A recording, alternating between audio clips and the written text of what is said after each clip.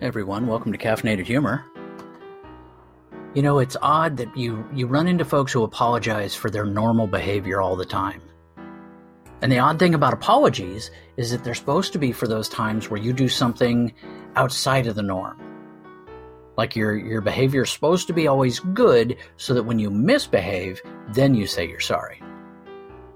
But I do know a few people, and unfortunately I'm one of those people, that I'm included in that group of those that, you'll get an I'm sorry out of me sometimes, but it's very unfelt.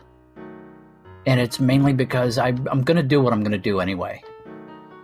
But if I see an unexpected response, and to me that's, if I hurt your feelings, 99% of the time it's a very calculated move and it was my intention to hurt your feelings. But there is that 1% because every now and then you misfire and you hit the wrong target. So if I do apologize, 99% of the time it's bullshit. But that 1% of the time, it's a genuine, heartfelt, wasn't my intention, sorry. And it's odd because I think folks get so used to the other 99% of the time that those that know me kind of look at that little 1% where it truly seems like I should say it, and the other person had it coming, and it totally seems like it's normal, but they question it because it's me. And fine, I get that. I can live with it. You either come to grips with who you are as a human being, or you spend a huge amount of time being a millennial, which means anxiety, questioning yourself, insecurities, and panic attacks. Do you know how many panic attacks your grandfather had? None. You know why? He had Korea to deal with. He had World War II to deal with. The man didn't have time to fucking sit and analyze every fucking emotion he ever had. Your parents? Every now and then they do, but not as much as a millennial. A millennial wakes up their morning trying to figure out what's wrong and who's to blame for it. Does that sound jaded? Yes, it does. And for that, I'm truly sorry. Do you see what I'm talking about here? I think I should quit shitting on the millennials, though. I was discussing this with a millennial the other day who is a fan of the podcast, and they said, you really do shit on us a lot. And I said, you know, if there's no tinder, you can't start a fire. You know, if there's no logs and there's no crumpled up paper underneath it, there's no way you're going to get a fire out of nothing. So, the shoe fits, wear it.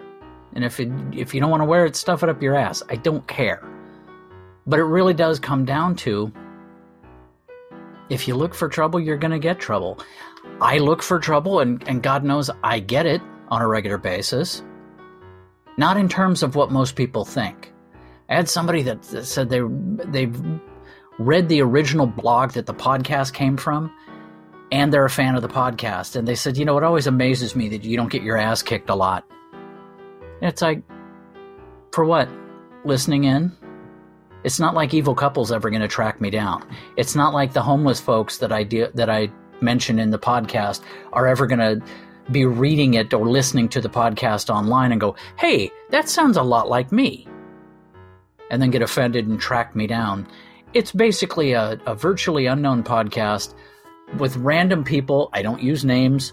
I do identify the city and the Starbucks that I'm in sometimes, but not enough so that you could look at it and say, oh, that's me.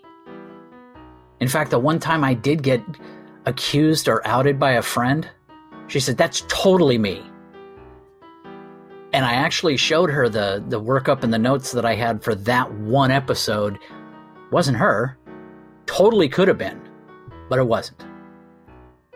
So that kind of misdirection and chicanery and rumor and gossip and evilness, all of it wound together is what brings you to today's episode. You gotta wait for it sometimes. On today's Caffeinated Humor. When you're on stage, you should perform. That's all I'm saying.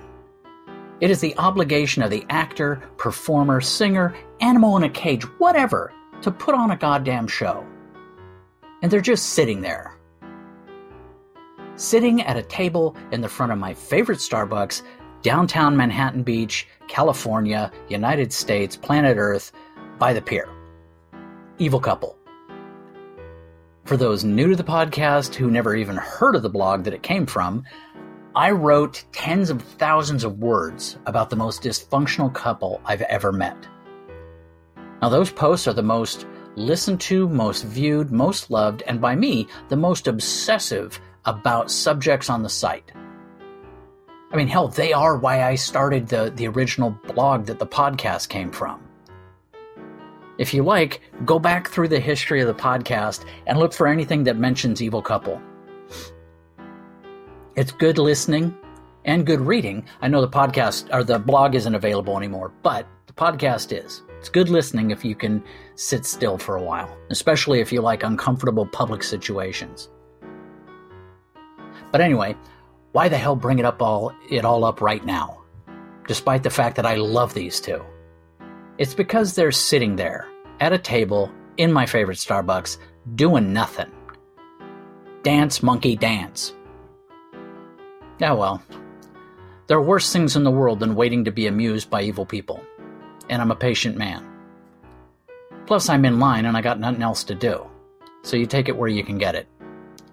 And the thing I don't get is, there is a serious environment for absolute mayhem from these two. And they're oblivious. First off, they're in the front of Starbucks, a location that Mrs. Evil has practically shit herself over in the past. She hates it. They are sitting by the huge bay window in front that looks out on the street and on the brick sitting porch right below the window. Now there's currently a homeless guy and his dog sitting there. And the dog is vigorously licking his own nuts. Almost like he's got crabs and licking it is the only way to fix it. The homeless owner is fluffing his shirt out around his armpits. Now that has got to be some sort of vile stench, might even melt its way through the window. And yet the evil couple sit there doing nothing.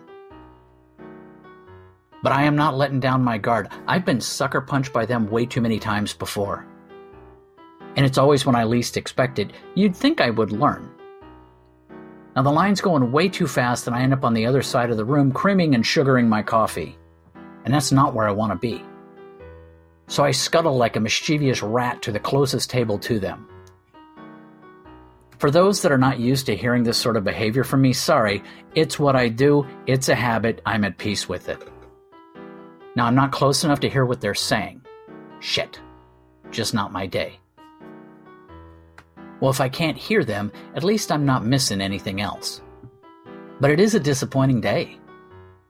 And then she started hitting the window. Mrs. Evil has evidently noticed either the dog licking his nuts or the homeless guy fluff bathing on the porch. Either way, she's had enough of that shit. She's rapping on the window hard enough to bruise her knuckles. I think it's the dog nuts that's pushed her over the edge. An awkward, twitchy silence has descended over the Starbucks. Smack against the window spaced evenly between sharp, loud, "Hey!" every third rap, but it's a woman's voice with a slight Russian accent, which just makes it even worse. It's awesome. I feel redeemed. In that bubble of awkwardness in Starbucks is where I truly live. It's childish, and I know it, but it sure as hell isn't boring. And plus there's coffee.